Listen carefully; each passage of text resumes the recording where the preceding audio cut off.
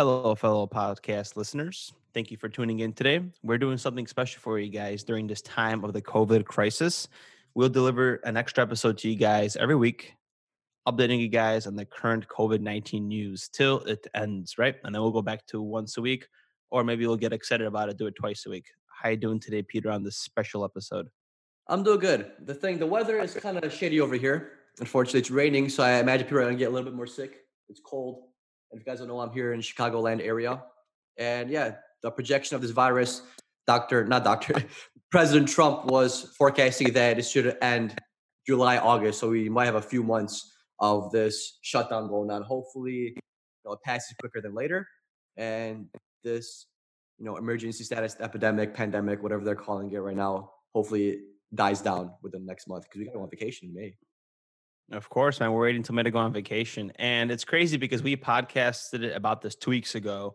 The episode came out and like the freaking death rate, everything like just changes. Like, whoa, this is actually like a serious thing. Like right now, we have 274,000 cases, 11,000 deaths, and we're still on that bell-shaped curve of, and everybody says fight the curve, or is it defeat the curve?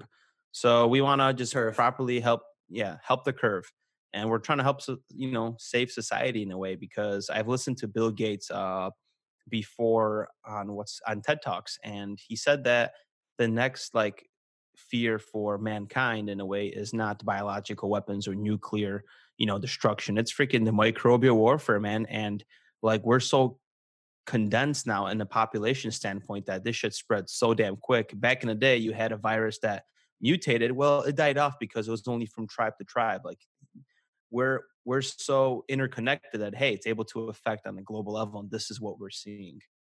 Yeah, it's pretty insane. But you know what's curious that I thought about right now? I watched the Joe Rogan episode a little bit ago, and they were talking about how the universe is just a bunch of energy, and one one thing gives off energy, the other thing takes, and it's like a circle, like it's like a cycle. And you know how there's ants, and they kind of know what to do. They know how to communicate. They know how to build stuff. They know how to dig these tunnels. They know how to sense the Earth's gravitational pull, all that jazz. And what they were talking about is the Earth has a balance, and as humans, we're part of that balance. And look at what we're doing to our environment. We're polluting it, and this energy has to have some kind of a way to reach equilibrium again. So this virus might be a way that the Earth reaches equilibrium. Because It's we're so it's toxic to the Earth with all this contamination that we're doing. We're like pulling so much fish out of the ocean. We're polluting the ocean, and there's so much negativity that we're doing, so much destruction, that this might be the world's and the universe's way of evening it out. So hey, like a virus is developed to get rid of some humans to decrease this kind of toxicity that we're doing and this polluting. that's a very great way to put it. So it's almost like a reset for the universe, and it's like Mother Nature kind of taking things back in its hand, because it gave us life in a way, and we just completely neglected it through a bunch of plastic straws in the ocean, and we're cutting down Amazon rainforest because we need to produce soybean farms and shit like that. So it's a great way to put it. So you don't think this isn't a conspiracy or an agenda? Because I'm open to all damn talks. Like this ain't the global elite trying to create a vaccine. This ain't China trying to freaking attack us after all this tariff wars and stuff like that. This is like a real pandemic, is what we're kind of thinking, right? Yeah, I mean, I would think so. I mean, I do enjoy my conspiracy theories, but the last I've Of heard is that course. China hasn't had any new cases in over, I think, 24 to 48 hours. But then China isn't the most honest government that we have. They could be maybe lying, or they could not. Maybe we just been told that hey, China is a bad entity and that we should listen to them. But maybe they are not telling the truth. Maybe they haven't had any new cases. Maybe this virus is slowly dying down. Maybe China already had its peak and now it's going down the bell curve. But And did you and that's mention it? and Did you mention any of the current cases, numbers wise? So I mentioned worldwide, and the way I want to take this topic is I want to go worldwide down to United States and see what's going on, right? So Okay. starting with China, as of March 20th now, since this is going to be released tomorrow for March 21st, there's no new cases in a domestic level. So they have their 81K almost cases, and they have 3.2K deaths, and 71,000 people recovered. So they finally stalled.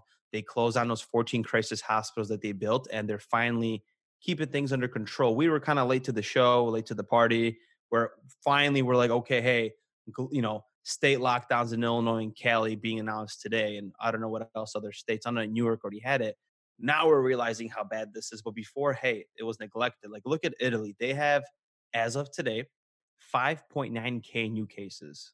They have 627 deaths just today, with and totaling 47K. So they actually surpassed China today, March 20th, by over 800 cases almost. Yeah. And it's because of their, their system. Of course, they have a population that has a very high age, and it's affecting them. And Spain and Germany are right behind them, and United States as of today has 5,000 new cases. So we're finally kind of catching up. We're at 18K total, but the way we're responding, the way New York got infected, which we're going to talk about soon, it's man, it's wildfire right now. Yeah, and people are bashing like, the way the president is taking these precautions or the way he's doing these things, but like president's job currently is to just keep things calm. Like this is a very serious issue going on. A lot of people are dying. People are going to unfortunately continue on dying. But we literally are doing everything we can. Like this is like the process of it. People expect these magical things that hospitals are gonna just drop down from the sky. Like, hey, we could have been better prepared for this. We could have done this. No, we really couldn't be better prepared for this because who would have known this is gonna happen? Like that's like looking at your home. It's like why don't you stockpile toilet paper?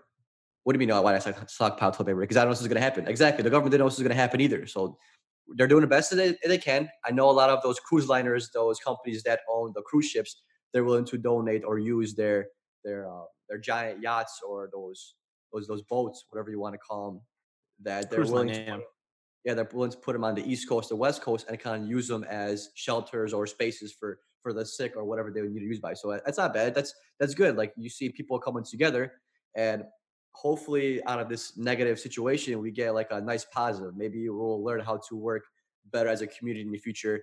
Maybe there'll be less war, less poverty because this kind of opens our eyes to hey, like some shit like this could actually happen. Like there could be an illness or disease or something that's going to affect everybody. Doesn't matter where you're from, doesn't matter who you are, doesn't matter what your social economic status is. You do have a chance of dying, and then like uh this might be like an eye-opening event for all the rich people out there that maybe look down at people that aren't as wealthy, and those people that think they are more superior than anybody else. They're gonna definitely get sick and they're gonna die. So maybe this is gonna push the world and economies more closer together and kind of be able to unite a little bit more after this whole incident. It sounds beautiful, and I love how you mentioned everything that's we're all coming together, and it's vulnerability, right? It's like we're finally. I feel like a lot of people are being taken off the hamster wheel of the system, and they're like, "Oh fuck!" Like, so I should be appreciating this in life, and wow, now I have time for my family. Actually, this matters to me in life, not that. And people putting things down that doesn't matter, and I love that. But like to go into like a conspiracy standpoint, I hope this is not the freaking little key that's like, oh, hey, we need a one world government because we're fighting viruses. I hope that doesn't happen because I could be a little bit of a conspiracy junkie here. And at first, when we podcasted about this, I was a little bit like, okay, guys, chill out, nothing's happening. But like as of now, hey, this is actually something very serious where you guys should actually stay home for the most part. Of course, you guys could go get your groceries, get your gas, go get your pharmaceutical medications, but just remain home because we're just trying to stop the spread. And of course, there's something called, herd immunity, where eventually everybody's going to pass this immunity on for the rest of the population, where we could be resistant to this virus in a way. But in a way, I don't think that's the right way to do things because of the high casualty and what's going on. Like, we just need to remain at home, and we could talk about that too of what we're kind of seeing from an ICU standpoint, why this is so deadly, because a lot of people are just like, oh, this is just a virus. The flu has more deaths. Yeah, no shit, but don't compare apples to oranges. It's just honestly a little bit different. Yeah. So before we jump into the hospital stuff, and because you've been in LA you came into LA before the virus happened. Can you tell us like a difference between how LA looks now compared to was when you initially drove up? Oh man, just looking at my GPS and driving around in traffic, like it's a game changer. Like the traffic has calmed down. If you go to Venice Beach, for example, 'cause that's where I'm at, the freaking all the what is it called, stores, everything's closed down. There's still some people walking around, but it's completely declined. And today, I think the governor of California actually announced that they're actually going on lockdown nationwide. So they want you to remain. I think it's called a stay at home order or something like that. I don't know what exactly the law is, but they just want you to remain home unless you're actually going to work. if you're a medical professional and stuff. So I feel like our ID badges for being a healthcare nurse is going to be way more valuable than a driver license at the moment, if they do like roadblocks or whatever they plan on doing.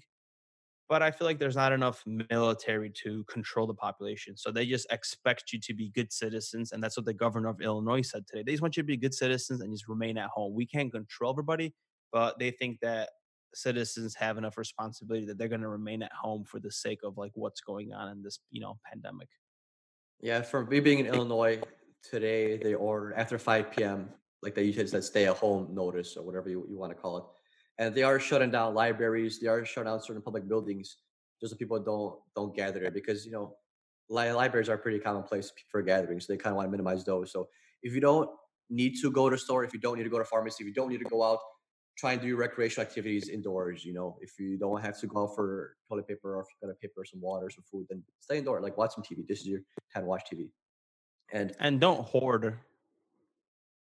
I was gonna yeah, say don't hoard because like there is enough food to go around. We're not going into a post-apocalyptic stage. We're just taking preventive measures to stop the spread. That's all it is. We're just trying to suffocate the virus so it cannot spread because a virus is not living and it just has to spread host to host. If you suffocate it, it's just chilling in the air, it's just gonna freaking die off, guys. And that's like the point that we're doing here. And another reason why you should be kind of scared about this is because let's just say in Illinois, because I was listening to the press conference because that's where I'm from, they are only increasing their test kits from 1,000 to 2,000 every single day. So we are still at a delay of treatment and finding out who's positive, who's not. And we know that there's a 14-day incubation period. So just freaking sit at home and just don't get sick because you might be wandering around and you're gonna, catch this thing in a way. And it's the worst for healthcare workers, man. You're seeing nurses complain, and we don't have proper PPE, and now it's the precautions are changed from droplet to or from airborne to droplet, I should say. And people are kind of like worried from a nursing standpoint. oh, of course. And I know you mentioned traffic in LA.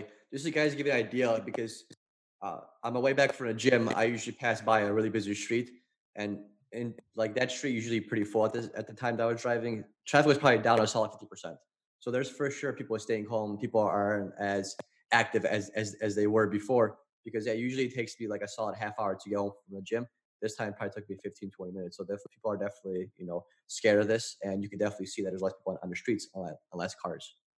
Yeah. And looking at some statistics for United States, like currently today, New York has like the most cases. It's like it has 8,300.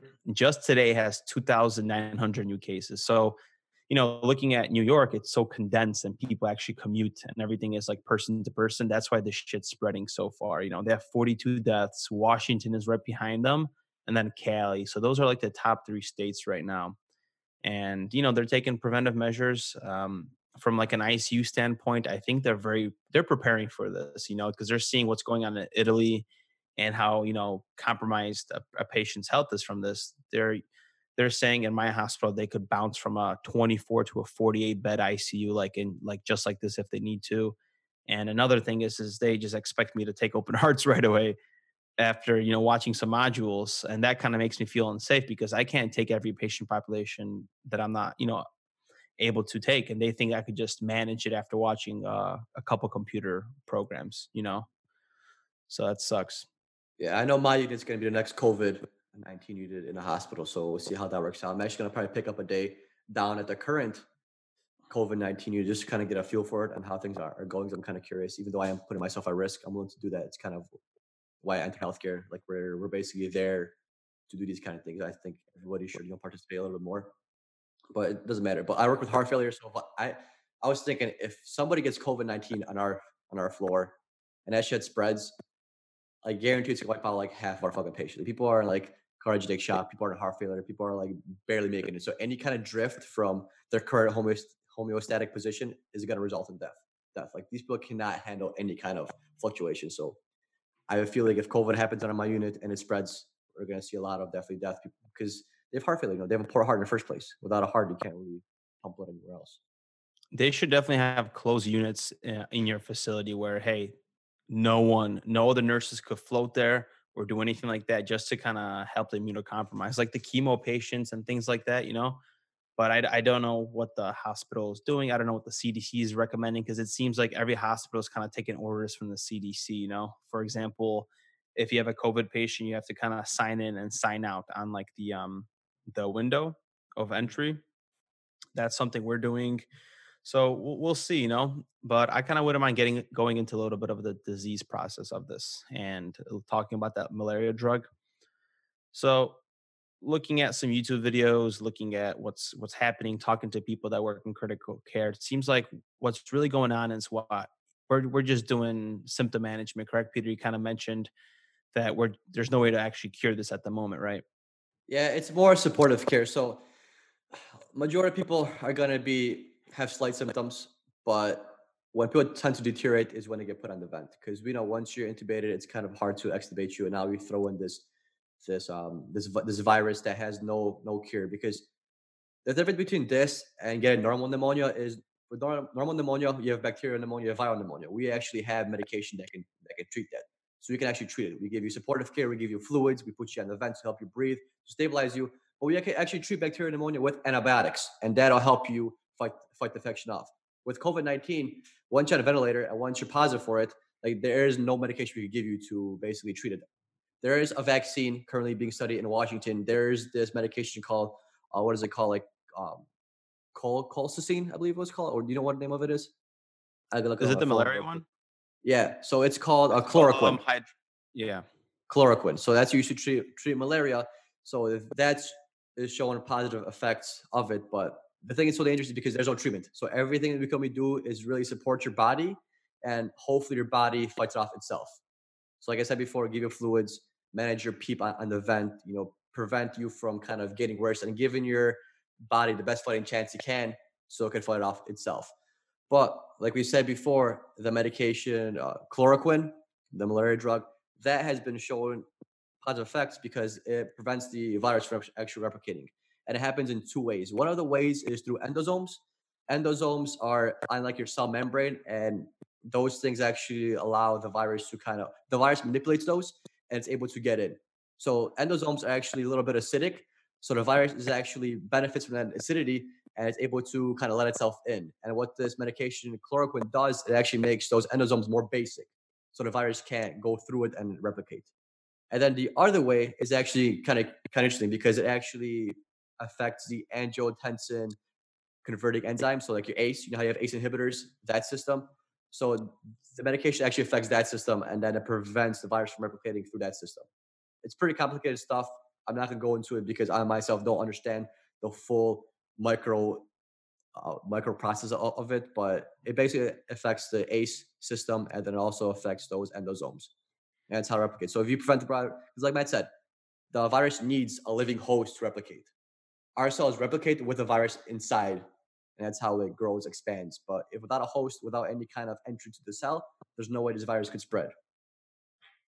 Yeah, and so like what the biggest issue is here and what's causing a lot of death and the stuff that I'm like researching is it's causing a lot of interstitial pneumonia. And pneumonia could be caused by anything, bacterial, viral. And what starts happening is you start developing in these worst cases, ARDS. You have acute respiratory distress syndrome, you are requiring PEEP, which is positive end expiratory pressure. So what happens is it's pressure that's getting pushed into the lungs and it's helping your alveoli stay open because it's helping with gas exchange. And the alveoli is getting wet and it's harder to open up. And eventually we need more PEEP on the ventilator to push more air in.